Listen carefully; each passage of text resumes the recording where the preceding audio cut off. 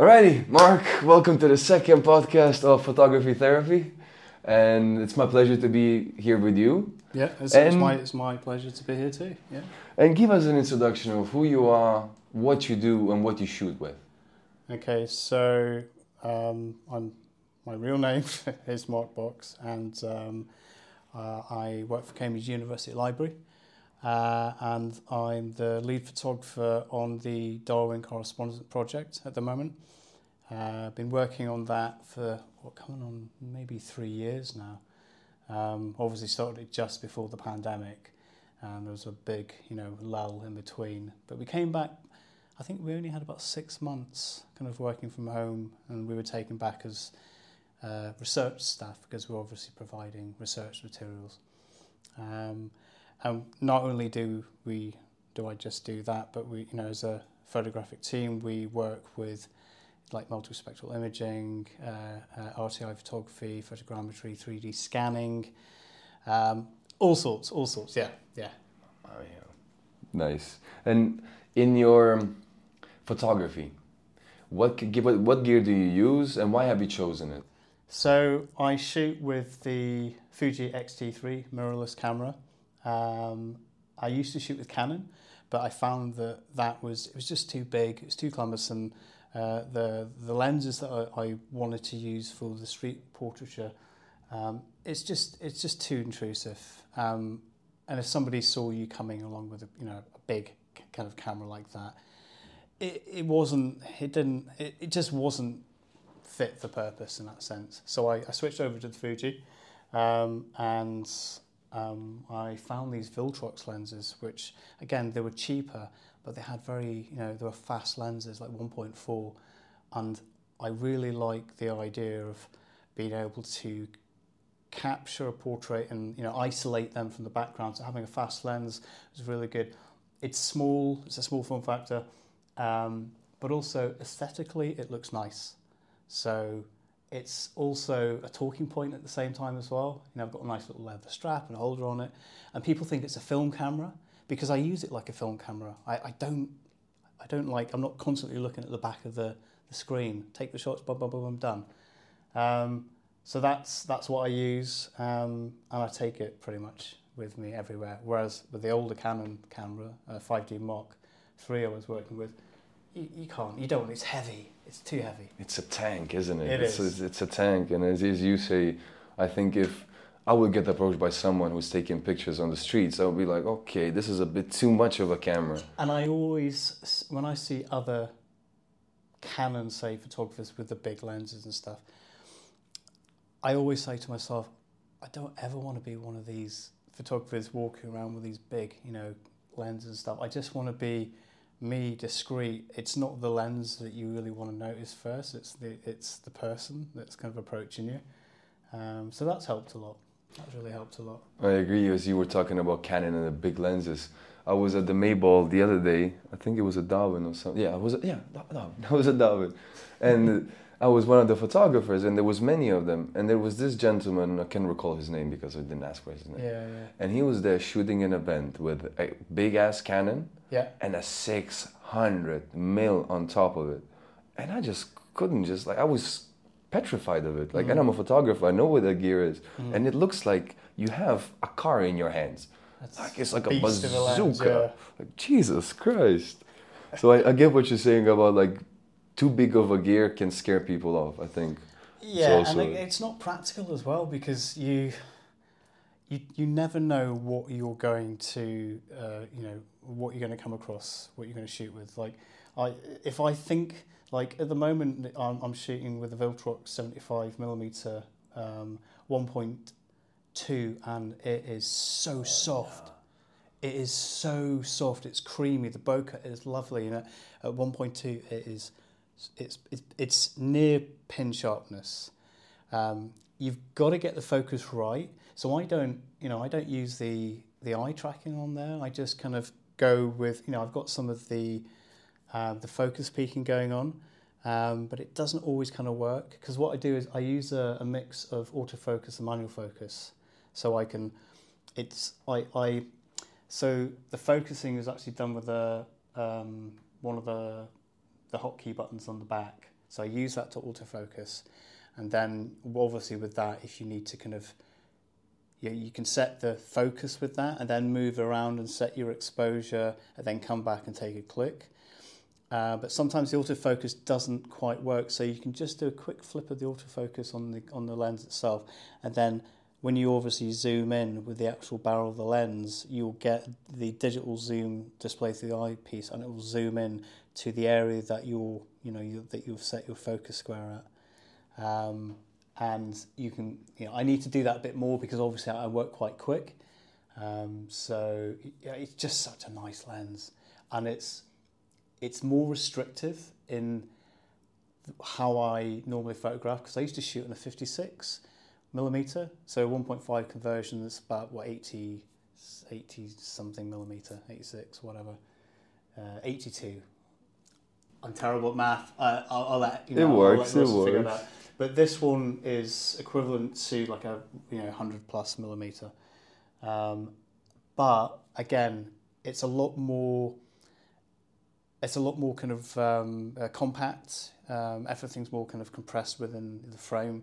So you need to get yourself a little bit further back. Whereas before I switched to the 23 equivalent of 35 millimeter because I thought, the idea is I was trying to encompass the colours of the sitter, the person that's in the frame, with a bit of kind of analogous colours in the background. So if they're wearing like yellow and there's some yellow flowers or yellow signage or something, you've got that kind of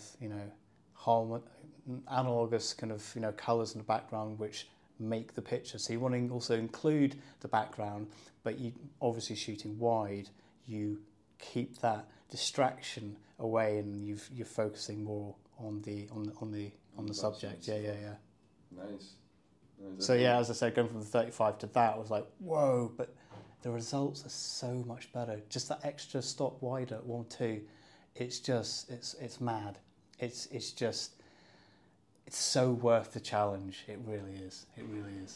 I also recently started to shoot with a 1.2. I shoot with the Sony for events, for my street photography. Although don't do much of it, but that 1.2, as you say, it's just unbelievable. Makes such a big difference. And it's weird because I thought it, and I've had some other people have commented saying it looks like it's been either photoshopped or like the iPhone algorithm where it kind of blurs out the background because it is just so soft. But it's just gorgeous, and I really like using that lens. It just, again, it gives a very different look, but it really does make the subject stand out a lot more. So to try and get more of that 35 millimeter look, you just have to step back, But you got to think on your feet as well. You got to think, okay, where am I going to be shooting? Have I got the room to kind of do this? So before, if I see someone, which is so much thinking goes on, you don't realise. But as soon as you see someone, you're looking around at places as you're walking up to them to figure out where is the best place I can do this. And if you think, okay, it's not going to work, or I haven't got a 35mm that I can just switch over to, which I sometimes do. Sometimes you have to give it a miss. It just depends on the timing and what you think is going to work with it. So, but yeah, long story short, regardless of the challenges, it's worth it. Brilliant. And now, can you talk to us about your main project? Humans of Cambridge. Humans of Cambridge, of course. Mm. What do you want to know about it? Well, I remember I met you in the very beginning. Not the very beginning, but there was an early doors, early stage. Early days. And I didn't have that much of a chance to ask you how did it start? Where did it go now? What are your inspirations? Why do you photograph people? What is your subject matter? So start from telling us, how did you start? What was the whole concept? What was the whole idea behind it? It was through lockdown, and that was when we were allowed to kind of start going back out. I wanted to go out and kind of document people. It was a very kind of surreal time, and people were just kind of, venturing out again. People were worried about, intermingling and being social again. There was that kind of anxiety. And that's when I sold some of my Canon lenses and, got the money towards the buy the Fuji, which I got secondhand with very little actuations on the shutter count. I was like a bargain. And then I bought the kit lens, the 18-55. Again, really good for a kit lens, but the quality, and it was only, f3.5, 2.8, but 2.8 to 4. That's the lens. Yeah, and the problem with that is when you're shooting 55 at 2.8, is it 55? Yeah, 55 2.8. Sure, that's okay, but then if you want to zoom in a little bit more, you go into f4.5, I think it was. So you just don't have the prime lenses. Just shoot prime lens. That's what I do, and that's why I with my Viltrox I have a whole system. I have the 23, the 56, the 85, which is what I got before the 75. So I'm going to get rid of that because this one's the 75 is much better. But anyway, sorry, I digress. I just wanted to go out, and I had a street camera, which gave me the freedom to be able to just wander around, not worry that somebody's going to want to nick my camera because I've got a big fancy Canon with 100mm portrait lens, because that's what I would normally go out and shoot with, or I would shoot with maybe a pancake lens, 40mm, because again that's really nice and sharp, and you can get a good bit of distance. So I got the 56mm first, Viltrox 1.4, and that gave me the distance that I needed to keep away from people, but also be able to approach them and just say, and obviously they're not aware of how close I'm going to get, but obviously I didn't need to get close, so there was no, social anxiety, that was made because I was getting maybe too close into their personal space. But there was a woman that I saw just in the village, and I walked past her, and she was just kind of sitting on a little front bit of her garden, just like looking out, hand in her, chin, and just looking out, just thinking. And I said to her, "Oh, can I capture this moment?" And she's like, "Yeah, sure. How do you want it? Just the way you were, just the way you were." And for me, that was like one of the first kind of pictures that I really took on that. And from there, it just gave me, an idea to start going into town. I walked around and I did a lot of usual street photography stuff, capturing candid stuff. But then I started to it's interesting seeing it as I look back at the work as well. I would find interesting people, because obviously people are coming out, a lot of people are wearing masks, but everyone's being creative with their mask as well. So I would do single portraits, but then I started, slowly, gradually kind of noticing more things about people. And it actually helped me realise that to be a bit more aware of your surroundings, not only of the people, and obviously, you look at someone, you're making the eye contact, and then it's like whenever I'm talking to someone, if I approach them in the street now, I'll have a chat with them and just talk about what I am. But then I'm looking all around and I see all these things that I've kind of had a little glimpse of as I approach them. And I think when they notice that you notice things about them, it kind of makes it a lot easier. And I think they appreciate that you see these little things. But my only regret was when I photographed a girl called Nicola, who was literally, for me, she was like the inspiration for Humans at Cambridge. For making it is what it became and what it's kind of turned into. And that was a shot on Burrell's Walk, and I'd done just 2 shots, like a 3/4, maybe a slightly closer one. I wish I'd done more. I wish I'd done the approach that I do now, focusing on more details, but it was more, I kind of got really excited, and the green hat and the green coat and the auburn hair and the auburn leaves and the leading lines, and the path behind it, and it looked lovely. And especially I wanted to create like a film preset, shall we say, in Lightroom, capture one, then back to Lightroom, all down to workflow. But would you? Does she still live here? Are you in touch with Nicola? Yeah. I've shot her a couple of times before, and Okay. I've actually talked about her before, and yeah. Okay, so you had the chance to take some more pictures. Yeah, and again, they've all been really, really great pictures. She's a wonderful human. She's got an interesting story herself, and that's what I find fascinating, is that all these people that you pass in the street, everyone's got their kind of, shall we say, resting bitch face. Yeah. Everyone has it. And when you get to meet them the way that I do, it's pretty awesome, because you get to get a little glimpse of their personality, get to see, the smile that only their friends or family would see, So for me, the experience of that is obviously what I like to share back in the images, because you are actually sharing an intimate moment with that person, a complete stranger. And you're seeing genuine smiles, genuine reactions, and it's lovely. And my way is just, and again, the reason why I don't look back at the pictures is because you should never look at your pictures when you're photographing things. You can do that later. There's no point.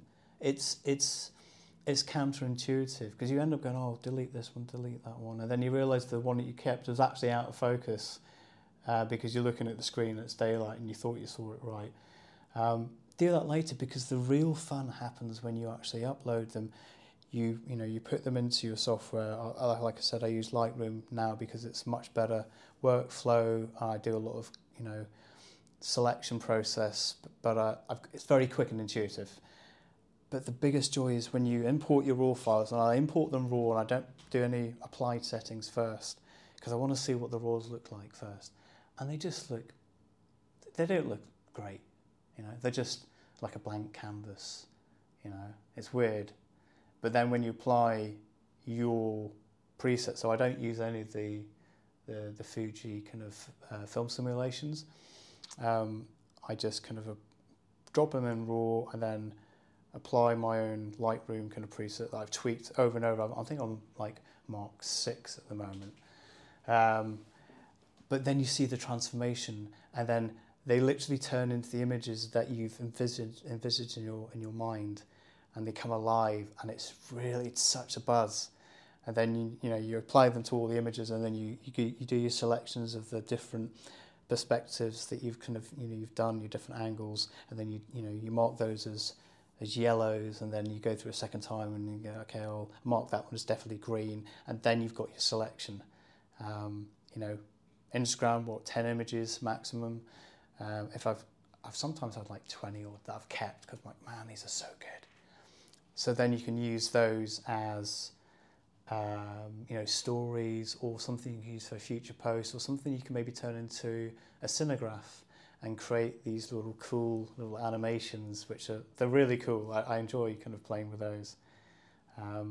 So to answer your question, why did I why do I do it? Well, there you go. That's the reason why I do it. Again, it's getting a chance.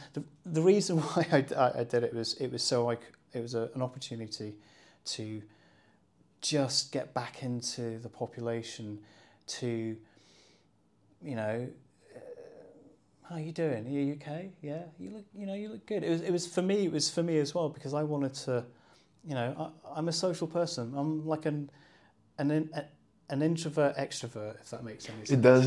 Yeah. I feel you. Absolutely, I feel you. And it's nice, and I find it took me a little while to fine tune the approach, because you can't just walk up to somebody and say, "Oh, can I take your picture?" Why? There's no context to it. There's no meaning, And I eventually learned that, why am I approaching this person? What is it that that's kind of caught my eye. You know, it could be, you know, you could have a huge beard. I'm thinking, oh, that's an impressive beard.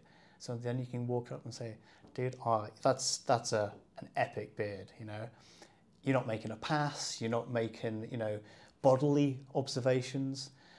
You're appreciating something about them. I think, again, clothing-wise, they could have like a wicked jacket on, or like bright coloured pink boots, you know. And you say, like, you know, you like the boots. You make a genuine comment about what they're wearing. And obviously, first impression obviously makes a big difference. You're then relating something. You have a connection because you appreciate something that they also like, that they also appreciate, and that they've been noticed. And then that way you can just, you know, then just say, look, you know, I like this. I'd love to take a portrait, you know. And then you start, as I said before, noticing other things about them. I think that's a good advice for someone who loves or is starting in street portraiture. Because street photography is one thing you usually wouldn't ask. Street photography is just you snap a moment and it's gone. Yeah, and it's interesting because lately I've actually had somebody message me, and he's a journalist doing lecturing, and he said he contacted me, and he said he's been looking at other humans of, you know, like portraits and whatnot. But he says mine's, you know, is more intimate, because I pay attention to the detail of people, and just the way that I photograph them. So he actually wants to use my account. So he's going to send his students to look at the account and use my account as an example of how to do this. And, you know, that's... You're becoming like a piece of history. It's incredible. Oh, God. It's crazy. But it's interesting because it's weird because for me now it doesn't really seem like rocket science as such. But it's, yeah, I guess it is different. It's not street photography, but it's definitely street portraiture. But it's more intimate, it's more engaging. Intimate street portraiture. Yeah. I think it will be described as that because it's intimate because you connect to people. Yeah. Street because it's happening on the street, and portrait because it's vertical. But I try and make it my art as well because this is my work. This is my artwork. I do it all my own time. All, you know, the editing actually takes, as much as I rave about how quick I am at editing and selecting, the actual, you know, the selection process can take longer than you think actually. You know, for example, with you today, you know, I think I took maybe 10 different scenes. Some of the scenes I did guerrilla shoot a little bit because normally I do 3 or 5 shots per scene because, you know, one of those is going to be the one that is going to be best, and you never know. And that's the interesting thing. You could take 1,000 shots, but only one of them, or maybe 10 of them, are going to be good. But then you've still got to whittle it down to at least one. But if you take 3 or 5, one of those is going to be the one that you're going to choose anyway. And if it's not quite what you thought you got, it's close enough. Don't beat yourself up about it. You know, these things are fleeting moments. You're catching a fleeting moment. So if you're set up, you know, if you're set up properly, especially if you, for example, I shoot the, you know, was it 3 to 5 frames, three frames a second. But then I know if I've got to capture quite a lot of movement, then I'll switch it up to, I can't remember if it's like 10 to 15 frames. You know, high-speed shutter. So that's, you know, you just got to think ahead and, you know what you want to do. And also it's quite good to ask if, you know, how much time you got, you know. Normally what I say is, you know, I'll take 30, 60 seconds. Sometimes I'm like... Take notes, listeners, take notes, because this is important information. You know, if you always say, because if they're unsure about it, because if they're like, oh yeah, but they'll take 30 seconds, 60 seconds top, you know. So you're almost coming across as a salesman, you know. You're trying to get them to buy into giving them giving you their time. Did I say that right? Yes, yeah. perfect. And yeah, if they're unsure, give them a small window. Like, it's not going to take long. And I don't know if the picture's going to look good. They always look good. You know, everyone I photograph, if any of the images I think make the person look slightly kind of goofy or whatever, I won't put them up. I put up what I would want to be, how I would want people to see me. Sure, there are some pictures where people are pulling funny, goofy faces, but that's because they've done that themselves rather than catching like an off-guard goofy face, if you know what I mean. You know, like a mid-talk and like, you know, nobody likes that. So yeah, it's that. It's amazing. Yeah. I mean, as I mentioned earlier, that I know I kind of started following you since the beginning to now. And now I even deleted the Instagram app because I'm like... really? Yes, I have the account and everything. I do log into it, but... I did actually try looking for you earlier and I was like, where's this thing? No, because I just looked at my screen time. And, you know, iPhone gives you all the statistics. And on Instagram, I don't work on Instagram. I don't post on Instagram that much. And the only thing I do is scrolling. Everyone gets into the depths of it, per se. And I noticed that 2 or 3 hours a day just disappear like that. And I decided just to delete the app. So it's interesting you say that because I totally get with the doom scrolling. But what I find is at the moment I've got a backlog of humans, shall we say, to post. And I always feel bad that it's taking a long time because I post one a day or a couple, but I try and restrict it to one. A, because I don't want to photobomb and fill people's feeds like I used to in the beginning, like boom, you know, here's 12 pictures. Because from some of my friends' feedback was, oh yeah, you know, Boxy's photo dumped again on Instagram, you know, my feed just full up with it. You take away the magic of it. Yeah. Some people are waiting, you know, 2, 3, sometimes like a month for their post to go up because they're that far behind the queue of people, because I post people in order of date taken. So, and obviously I'll switch a few things around. If you've got two very similar, you know, if you've got a series of people all wearing red, great. That's a great for a theme. But the idea is when people look at the grid, for example, you're seeing very different individual people, different looks. And again, it's aesthetic, it's completely subjective, you know, and that's the way that I see. But it's like your gallery, you know, it's your art, not content. I don't like to call it content because it ain't. It is, but the idea is that I'm not. If it was content, then I'll be whacking loads of stuff out for it, and that's not really the method that I want to do. So. And how many people have you photographed so far?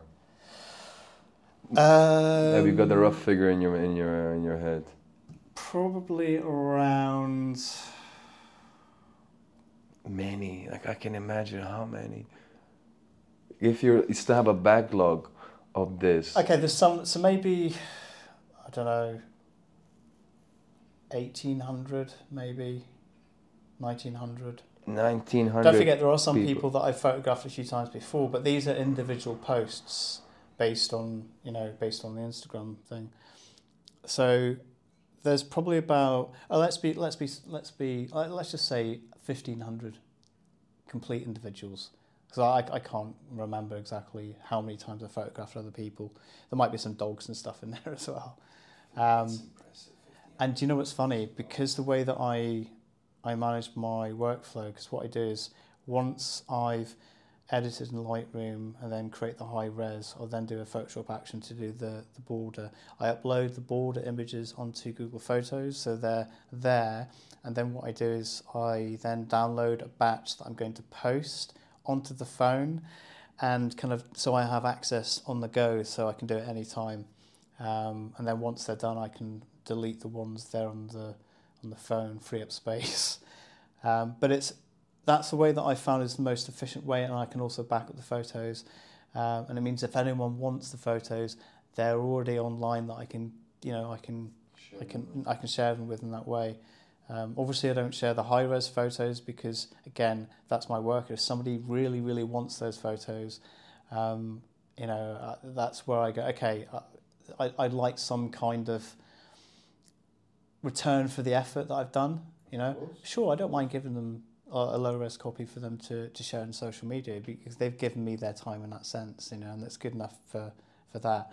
But again, if they want a physical, because I've had people ask for high-res images, and then I said, what do you want them for? Oh, I want to print them. I'm like, yeah, that's a little bit cheeky, I guess. But tell you what, here's what I do, and I'd say 8 out of 10 times people are like, yeah, absolutely.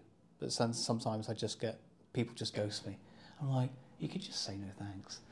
Mamma mia, bro, really? But it's very few. And I think it's just maybe people expect, some people might expect things to be free in that sense. But like I said, it's the project itself. I do it in my own time. It takes a lot of time, and I have to make time to catch up on the editing. I've got a load still to post that are sitting in the archive. I still have a load more to keep track on, and obviously I go out and I shoot as well, and then that gets put back in. So there is a lot of time that goes into it. It's like a job. It's literally like a job.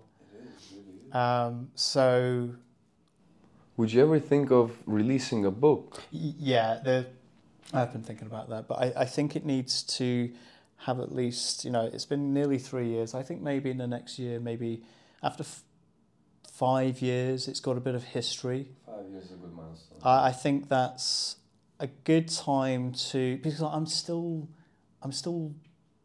evolving, developing, and it's interesting because when I look back at some of my earlier stuff, which I thought was amazing, it's not really that not really that great. My white balance was questionable, I'm actually thinking of maybe going back and re-editing some of the older stuff and then maybe reposting. Have you still got the original, the raws? Of course. No, do I have? I have all the raws. I have all the raws, the high-res versions. I always keep a backup of all the stuff that I've shot, because take notes. Yeah, never delete the raws. Just get yourself always back up your work. So I'm now working on my laptop, and I time machine that back up to another external kind of personal drive, which means that's backed up. But then once I've maybe reached the capacity of that, I'll back that up onto maybe 1 or 2 others that are kind of elsewhere.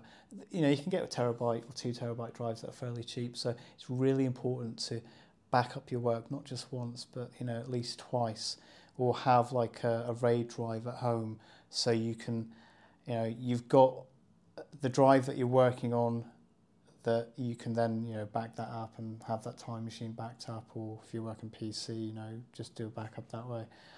But it's really, really important. I've got raw files that go back to 2006 when I was first got back into digital photography, and I've got so much work that I don't really need to do any more studio work. I used to have a studio on is it King Street? It's part of Christ College. And I would basically, it's now been knocked down. So when you look in the loft bar at Stolen, you could look out and you could see my studio. It's not there, it's all gone now. It's heartbreaking to see. I was watching it all just getting slowly crumbled. But, I did loads of cool stuff in there. But it's interesting as well, because I found, I've mastered Flash to a degree. I'm not saying I'm an expert, but I just found... I found working with Flash, it was a lot of work, a lot of time consuming. You can be super creative and stuff, but you need a studio for that. Sure, you can use Flash outside, but to be honest, I like the challenge of trying to use the natural light source, because photographers in the old days, they just used the one light, the sun god, and working with that light, it helps you figure out how to position your subject, how to utilise the shadows, shade. Working in bright sunshine is an absolute nightmare. And there is a way to get away from that as well if you're editing. If you've had no choice but to shoot in the sun, obviously. What do you usually do when there's direct sunlight, there's 30 degrees outside? Yeah, so sometimes you can't avoid it. Shoot into the sun, that's one that you can do, depending on the look that you're trying to get. Again, if you're shooting open, that's the problem. If you're shooting quite wide, you can basically, knock down the exposure compensation. I would probably, you could spot for that, but it will kind of center weighted average, again, evaluation is kind of what I normally go for, because again, if you're shooting in the sun, you're going to get very, very dark, and obviously if you want to kind of boost the exposure up on that a little bit, you've obviously got the exposure's already set on the face, everything else is going to be kind of blown out. So it varies. Again, say for example you have shot, I always knock it down when it maybe one stop, just to be safe, that I've not got any blown highlights anywhere. But then obviously when you crank it up, you're going to get some discoloration, overexposure in some bits. Obviously with my preset that I've knocked the highlights down to give a bit more flat tone. But you can still get nasty kind of dark kind of contrast. So if you're finding you've got that, you can just push the contrast back. Again, I already have my contrast pushed back quite far in the preset anyway, so it's obviously once I applied the preset, this is what I've got to work with.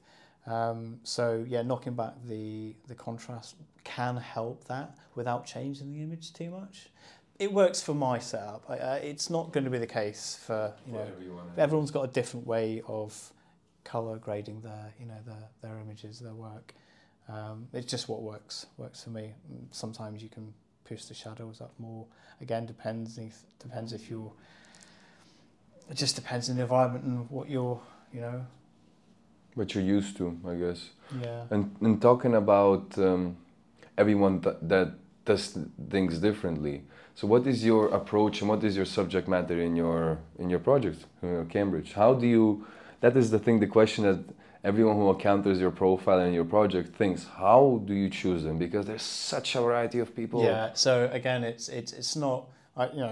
People say to me like, why do you only photograph Alrighty, let's take a break. The Cambridge Photography Show is happening this October. If you're interested in photography, videography, or about gear, you should come and visit, because all the major brands are there, loads of photographers attending to network, great variety of talks and workshops. You got a lot to miss out, so if you're interested, just please visit CambridgePhotographyWeek.com. Once again, CambridgePhotographyWeek.com to find out more about the show, about the tickets, and what's happening. Now back to the podcast. Young, pretty women. And I'm like, no. First of all, the reason why there are a lot of, say, young women on there, and again, beauty is in the eye of the beholder. There is a high percentage, it's a student town, student city, there's a high percentage of women than there are to men, as in per population. Really? I didn't know that. Yeah, it was definitely that, yeah. I'm not sure if that's, don't quote me on this, but that's what it was when I first came here, and I believe it has been that. To be honest, you can see you've got the... It's out there. Yeah, it's out there. Yeah. So I photograph the young students, men, women, LGBT, plus, Q+, animals, older generation. I've had people say, why don't you photograph, people more my age? I'm like, I do. You just haven't really had a look, And it was actually funny that there was a lady a few years ago said, and I got a bit offended at this, and she said, I've noticed, I really like your work, I follow you, but I noticed you only photograph, young women, and I was like, the way that you've made that sound is very creepy, and that's really not what I'm about at all. And I did explain that. She said, I've only just looked at the first bit of your page and it's just young women. I went, it's just because that's the the footfall of the people that are coming through where I am, which is not a very big circle of area that I work with. And then just below there was a repost of a really cool old lady with glasses, and she was fabulous. So I approach people. It doesn't matter sex, gender, age, whatever. So long as there's something about them that catches my curiosity, something, as I said before, if there is something that you see on someone that you like, you're drawn to them. It's the opposite of if you see somebody and you don't like anything about them, you're not attracted to them. You want to keep your distance. You don't want to interact with that person. Again, I don't know these people that I'm approaching. They could be anyone. I'm not making judgments on it. Yeah, I'm not making judgment of appearance, but that's again, never judge a book by its cover. But again, but saying that as well, if I genuinely don't find somebody interesting, or again, everyone's different. Everyone has personal tastes. Everyone sees the world. Everyone has their own map of the world. We see the world differently, even though we think we all see the same thing. We interpret things so much more differently. And that is, for me, is the key point. You can't run up to someone for the sake of taking a portrait, because when you try and do that, you're then searching for, let's see, what have we got here? Yeah. It's not selling, They're not feeling the vibe that you're invested in them, because by approaching them, you're investing your time because you want to capture something that appeals to you, and it could be hair, it could be an item of clothing. Again, important thing is never comment on somebody's physical part of the body. So you can talk about like tattoos on the body, etc. And I think the closer you can probably get, because I remember I approached, there was this a very attractive girl, and I'm being really open and honest with this because you are attracted to attractive people. And I said to her, I said, look, I wasn't sold on what she was wearing, but I said to her, I said, look, you have an amazing face. I'd absolutely love to photograph you, take a portrait. And I showed her what it was for. And then when I positioned her, I realised that the background, the colour, the analogous colours kind of worked really well. And I went, actually, this is great. This is really, really good. So I got more than what I bargained for, or I hoped for. And I was really happy with them because she had this just a great face. It's, Photogenic. So my approach is always like, I'm truthful and honest about it,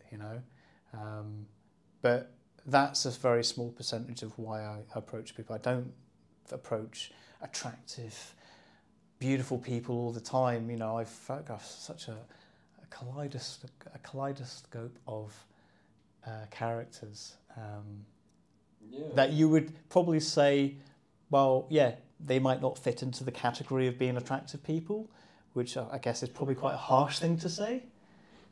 Yeah, it is. Yeah. Everyone is attractive one way or another. But here's the interesting thing.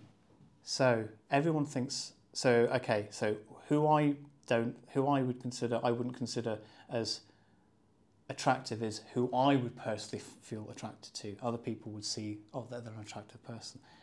But here's the cool thing. No matter who you are, what how physically appealing you are to other people, when you're in the photograph, everyone is beautiful. That for me, and the reason why they become attractive in that way is because you're connecting with them, you're seeing their smile, you're seeing them laugh, you're seeing them animated.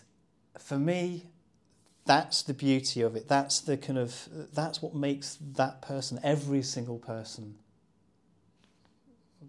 dare to say, the kind of, beautiful, I like how you light up when you speak about this project. Well, that's the passion. It's amazing. And I've got an excitable character. I do try and tone it down a little bit sometimes. But again, this is what you're seeing here right now is what someone experiences when I approach them. They see the genuine interest in them. And that kind of vibe, that excitement, it kind of bounces off.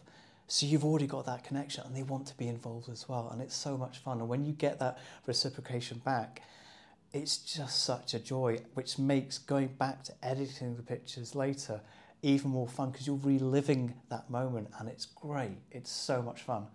And I guess the great thing about the project itself is every encounter is different, but every encounter is fun, and you get a nice exchange. And I've made some really nice friends along the way, and there's been some opportunities that have come through, and it's nice that I feel like there's a community that's kind of come about, because, through the actual project. I call it, the hot community, or thank you for being, a part of the community. And it's kind of nice. It's, it's not like a tribal sort of thing. It's more like everyone that you see around, I guess, is in the community. It's just, I guess it's forget the word now. It's just your time will come when you'll end up on it. I've had people before say, there was this gorgeous girl. She had this gorgeous Afro hairstyle. It was amazing. And I approached her, and she went, "Oh my God, I've been waiting for like a whole year for this to happen." I was like, "Oh my God, this is so cool." It's great, and it's really nice to kind of get that kind of, to hear that as well, because it shows that what you're doing is having an impact. I had a really nice comment from a guy just recently, saying that he wasn't comfortable being in photographs, having his photograph taken, but I managed to capture him, and that's exactly what I wanted to do. So you see this exterior of people that aren't showing themselves, but having a complete stranger come up to you and being able to bring you out who you are, and then you're seeing yourself and going, yeah, that's I like that. So it's creating an emotion and a feeling, I guess. And again, for me, I get to relive that when I kind of go through and edit the photos again. And then it's nice being able to kind of see them when they're kind of posted live, and then seeing people's reactions to them. And yeah, it's just, that's why I do it. It's you could call me selfish, because I really enjoy it. Well, that's your project. Yeah. Amazing. Yeah. And the last question about Humans of Cambridge is, do you think there will ever be a conclusion to this project? Or you're going to keep going until you die? I've never really... There was one period where I was like, oh, this sucks, I'm not going to do it anymore, And, but if you would see this not as a bad ending, but as a happy ending to a project, just to give you a context. Yeah, I've never really thought of it that way. I think it's funny. A friend of mine said to me, he says, when you've got your camera, you just can't stop, can you? And I was at her exhibition, and I was just going to take some pictures of, at the exhibition. Of literally just her. But then I ended up just, you just go into a mode. It's like a drug, once you take the camera, pick up the camera. And again, the quality of the glass, I feel, is really important, because it really changes how you photograph, how you approach, different challenges it gives you. But like I said, with the 75 1.2, it makes me want to see what I can capture, to see, the passion's always there. So at the moment, I've never seen an end to it. I feel like it's just something I'm going to keep doing. I already foresee, the next 2 years, but then, I've seen other photographers bring up books from like the last 10 years. Again, I do this. This is my own pleasure, my own thing. So I feel like thinking that it's going to be an end, I don't really want there to be, because it brings me so much joy doing it, and the effect that it has on the people that I photograph, you know, it does wonders. It has done wonders. And I can imagine a body of work after 10 years. Imagine. But can you imagine the level? Imagine, look at how, you know, when it first started. You know, you scroll all the way down, you'll look at the first images, and then look how it's kind of evolved through there. I'm just wondering, okay, that's in what, nearly 3 years. I wonder how it evolve. You know, where I'll be in the next. You know, and I feel like my work is at a standard now that I'm happy with, but I'm always looking for ways to improve and tweak, and who knows, it might change, because the actual theme of it started off as a lockdown project and a way to communicate and interact with people, and then obviously it's kind of, you know, I can't deny it's primarily based on fashion, but it's not more about the fashion. Okay, I'm drawn towards the fashion because when I first did this, the influx of new students that came in was so much different than the previous year or years, and I thought to myself, everyone looks really cool. Like, everyone's got this great fashion sense, and, you know, a great mix of 80s and 90s and some 60s and 70s, like all a medley together. Especially in Cambridge, you've got loads of styles. There's no such a particular trend going on, but there's 1,000 people with 1,000 styles, which is beautiful. And I feel it's such a shame to just not get to... Okay, for me, I want to kind of document. I've always loved documentary kind of style, you know, photography and portraiture. But being able to not only just capture people's, you know, when you're photographing, you know, fashion stuff or street stuff, you get the kind of standard, you know, full portrait. But it's more, for me, it's about them as well, because sure, I've noticed their clothes, but I've also kind of notice them as well. And again, for me, I want to be able to share with the audience my experience with them as well. So it's like, you know,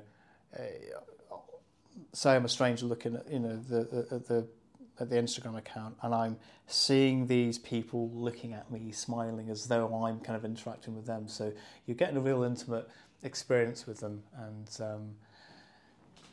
what was the question? The question was, and this goes back to how would you conclude the book, not the book, but the project. But yeah, we just got into a little bit of by the questions way, to the listeners, I'm very good at sidetracking.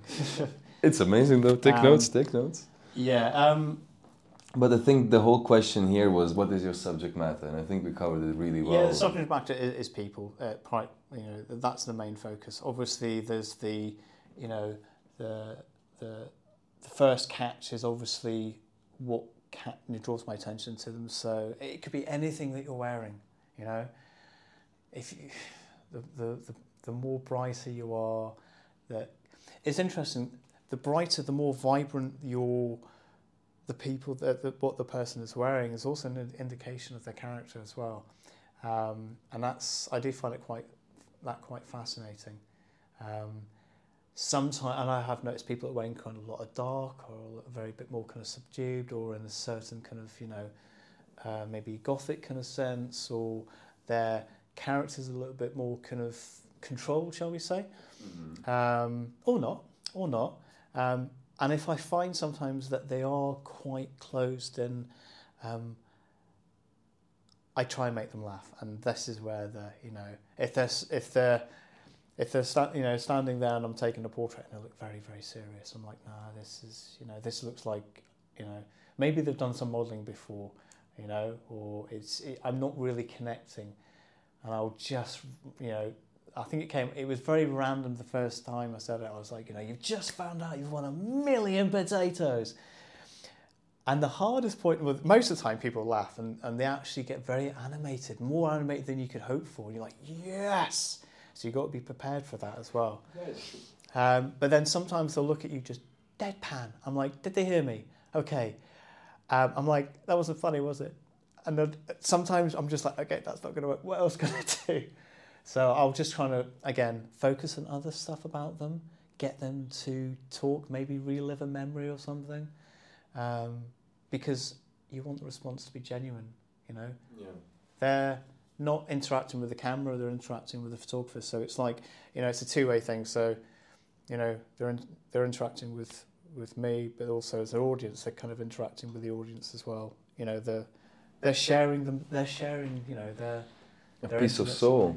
story. Piece of Yeah. they're releasing a piece of soul.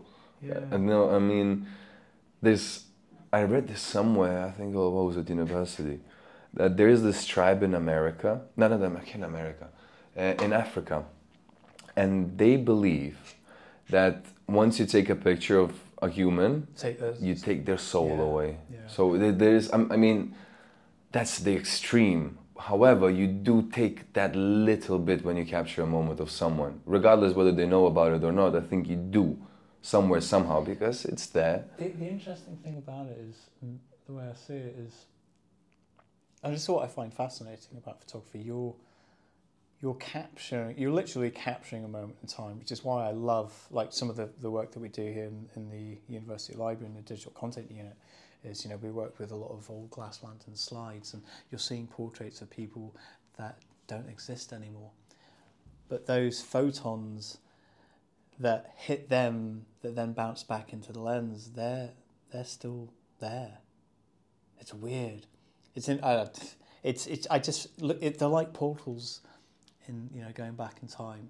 And for the work that I do, to be honest, a lot of the people that I photograph as well, you know, they are our future. You know, some of the younger generation, they could be next prime minister. They could be, you know, next person to discover that, you know, a way to save, you know, humanity, to end, you know, poverty, to be the founders of. You don't know. No. But that's the good thing about it as well.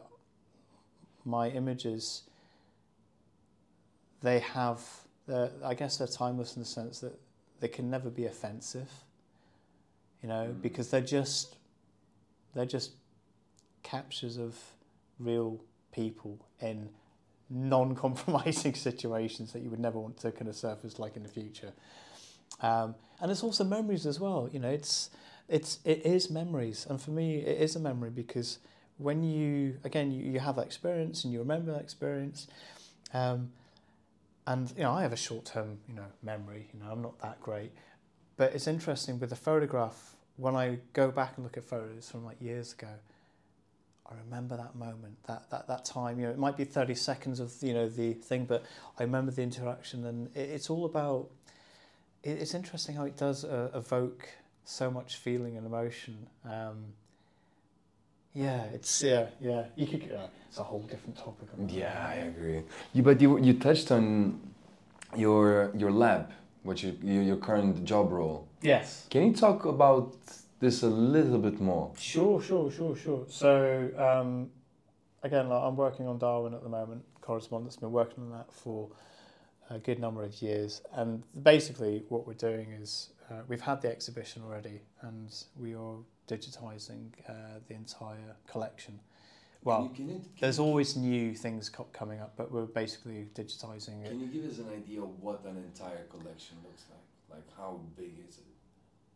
Is it like 8,000 individual letters, for example? 8,000 individual letters. But then you've got bound volumes. So yeah, there will be within the bound volumes, we have loose letters. There's photographs as objects. You know, there's obviously the Tree of Life notebooks, which I had the great opportunity to actually get to digitise. So I guess if you ever see any new images of the Tree of Life, that came from here. So yeah, that's kind of pretty cool. But again, we've worked with some really interesting items in the collection.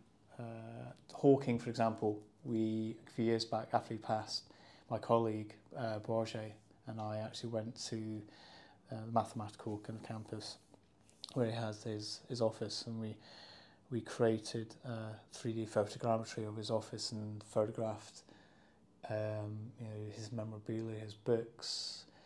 Obviously from there there was an exhibition of Hawking with his It had some of the transcript from The Simpsons when he was in that, which I is saw really it. cool. I saw it. I remember I was in his office for a photo shoot for Wired magazine. Yeah.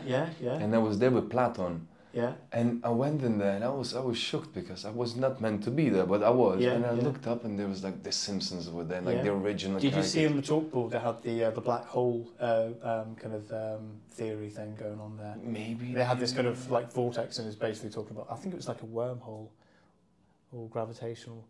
Yeah. Anyway, it was just so interesting to be in that room. It was also, when we were there, it was height of summer and the aircon wasn't on and it was blisteringly hot, and he still had his a PC machine just running away doing calculations, under his desk. But it was interesting because being in that environment and you kind of, and with all this stuff around you kind of have a little connection. You feel a little connection with the presence that was kind of formerly there, So I guess his office is not there anymore. I mean, like, they haven't kept a space to commemorate him. I've no idea. Maybe they have. I think probably they have done, to be honest, because it's, I don't know. Next time I'll go by there. If I go to the gym in West Cambridge, I'm gonna stop by and just knock. Go to the reception and ask. Guys. I'd be keen to know about that. Yeah, I would have thought they would have done, to be honest. I think a lot of his items. So we've actually, as the library itself, I think we've digitised most of his work. So we're actually making it now available for free for research. So that's the idea of the library. What we do is we digitise collections and things in the archives that obviously in the interest of the public and that holds significant academic research data. So obviously we need to get funding to go through and actually, because sometimes these digitisation jobs take years. Darwin's been 25 years, maybe more in the making. And I'm the last person to actually be doing it, which is kind of cool at the same time. And then obviously once they're digitised, they get put on to CUDL, the Cambridge University Digital Library, where these items are available around the world for people that can't come and see the collection, for example. That's why we photograph a lot of objects. We do studio photography. We're doing a lot of 3D scanning now, so we can actually produce these high-resolution 3D scans of objects that are otherwise, say, maybe too fragile. So we would need to think of ways to preserve them for future generations while handling them as little as possible. And it's a good way. And obviously we do a lot of things with, we do RTI photography, radial transformational imaging, which is another interesting way to photograph physical objects using a digital movable light source. Say, for example, you have your glasses here and we have a fixed camera above, and then we have a dome that takes individual shots 180 degrees in a dome like that, but it'll flash, and you'll get all these different views.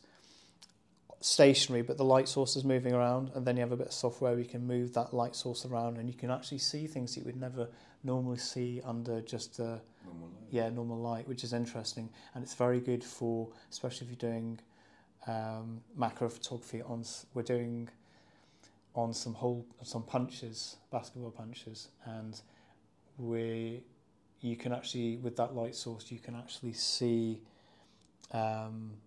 damage that's been done to it, and all sorts of other interesting things. That's good for people who want to know more about the history of certain items, how they're used, how that damage was acquired, and by using this RTI photography. And you can also incorporate multispectral imaging into that as well. Again, multispectral has fantastic research opportunities because you have manuscripts.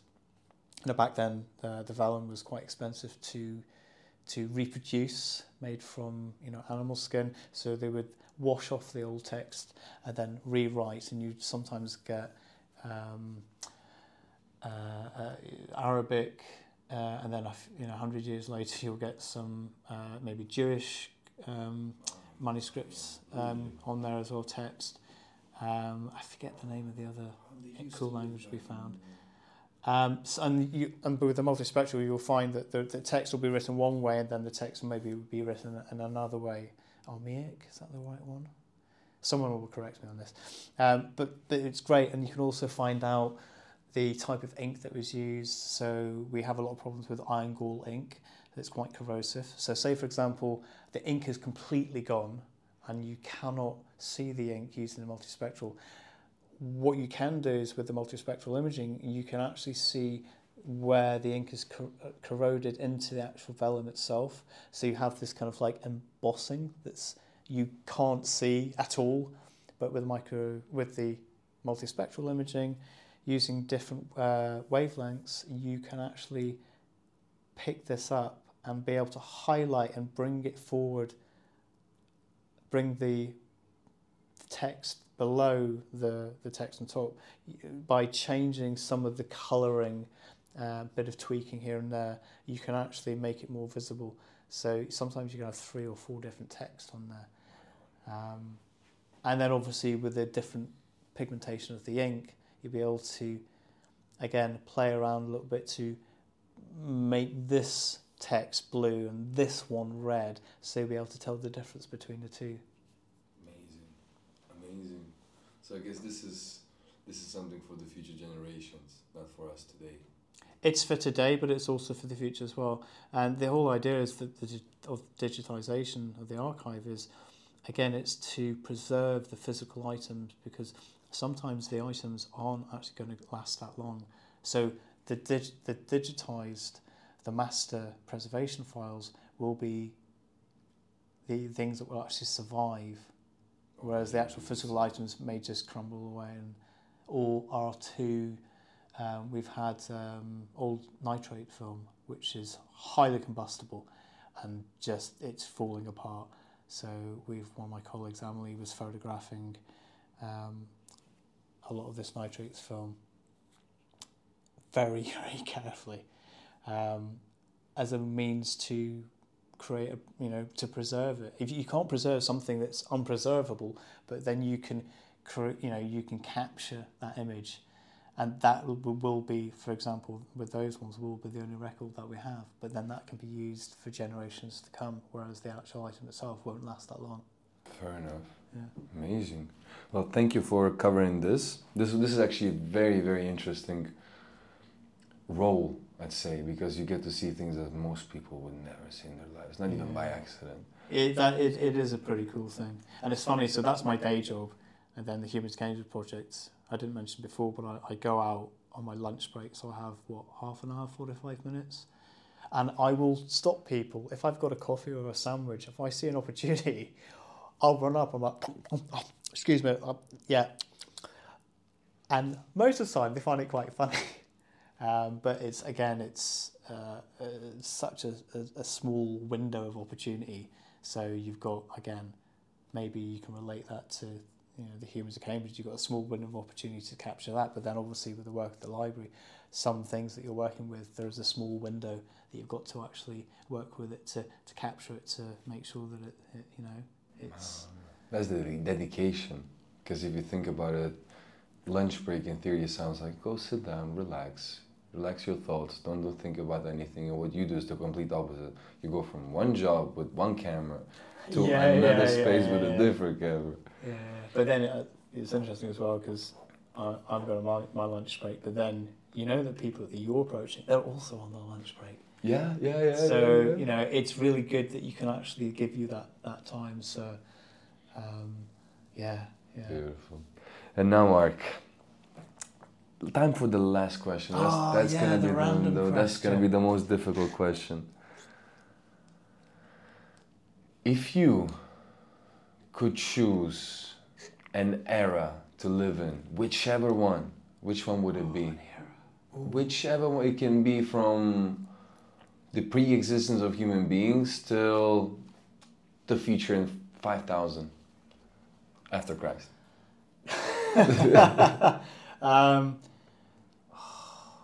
And why? That is the question. Why would you choose it? Do you know what? I think, honestly, if you say you wanted to live in the future, it's because you already have a concept of the digital age and, you know, everything that we have now. But we know that. And I think going back to, I wouldn't say the medieval times because I know life was brutal then. But I think maybe, you know, maybe the birth of photography, for example. I think because, when was that? What, 26. Was that 1826? 1826, yeah. First ever picture was taken in 1826. Was that the one that was done on a bottle with the light going through manure? Because I remember that was the first kind of image, well, not photograph, but image that was done. I think so. It was by Nicephore Niepce. It was taken. There was a picture of his garden. Yeah. 1826. Okay. At least I got some of my facts right. But I think it's not only that, but it's obviously this. The fact that I find just photography now is it's so abundant, it's so available. I think the wonder of how it is just it's not appreciated as much. We just take it as, you know, as for granted, you know. As air, for granted.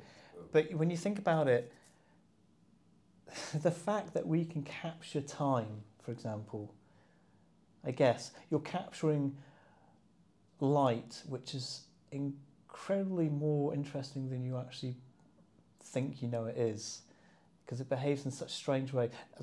Total tangent, I'm not going to talk about that. But it's the rebirth of that, but also the age without all this, you know, digital technology. I think people, again, obviously, you know, times then were, as a society, might not have be as free as we are now. But I love the way that they dressed, you know.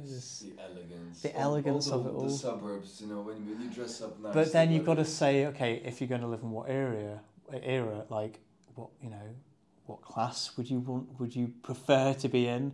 You know, you have the choice. Yeah, if you had the choice, but a lot of people didn't have the choice in that time. In fact, the majority of the population were poor, very poor. Imagine going back to that period of time, as you are now with your camera. Yeah. Bam! You go there and you're like, I'm an alien, motherfuckers. Whoa. I can imagine. It would be. Can you imagine though, being able to, even with your phone, like, just show them an image of themselves? It would be mind blowing. Oh, they would kill you. They will hang you. But imagine that. Imagine showing somebody a photograph, especially something that you can take digitally within an instant, or even with a Polaroid, being able to capture that thing. That's just like, and they've never seen it before. Can you? It just. I think that's that's probably what I love about photography is that we are so lucky that we're able to do this, you know, and we don't realise just how much we rely on photography. A lot of the things that you see, these models, 3D models and stuff, they rely on photography. They rely on, you know, the photons hitting the sensors, or hitting the light sensitive film on analog. Analog, by the way, is still my favourite. It's true. It's unedited, shall we say. You, as opposed to digital photography, you have, you know, a lot of freedom to really mess around or fuck it up.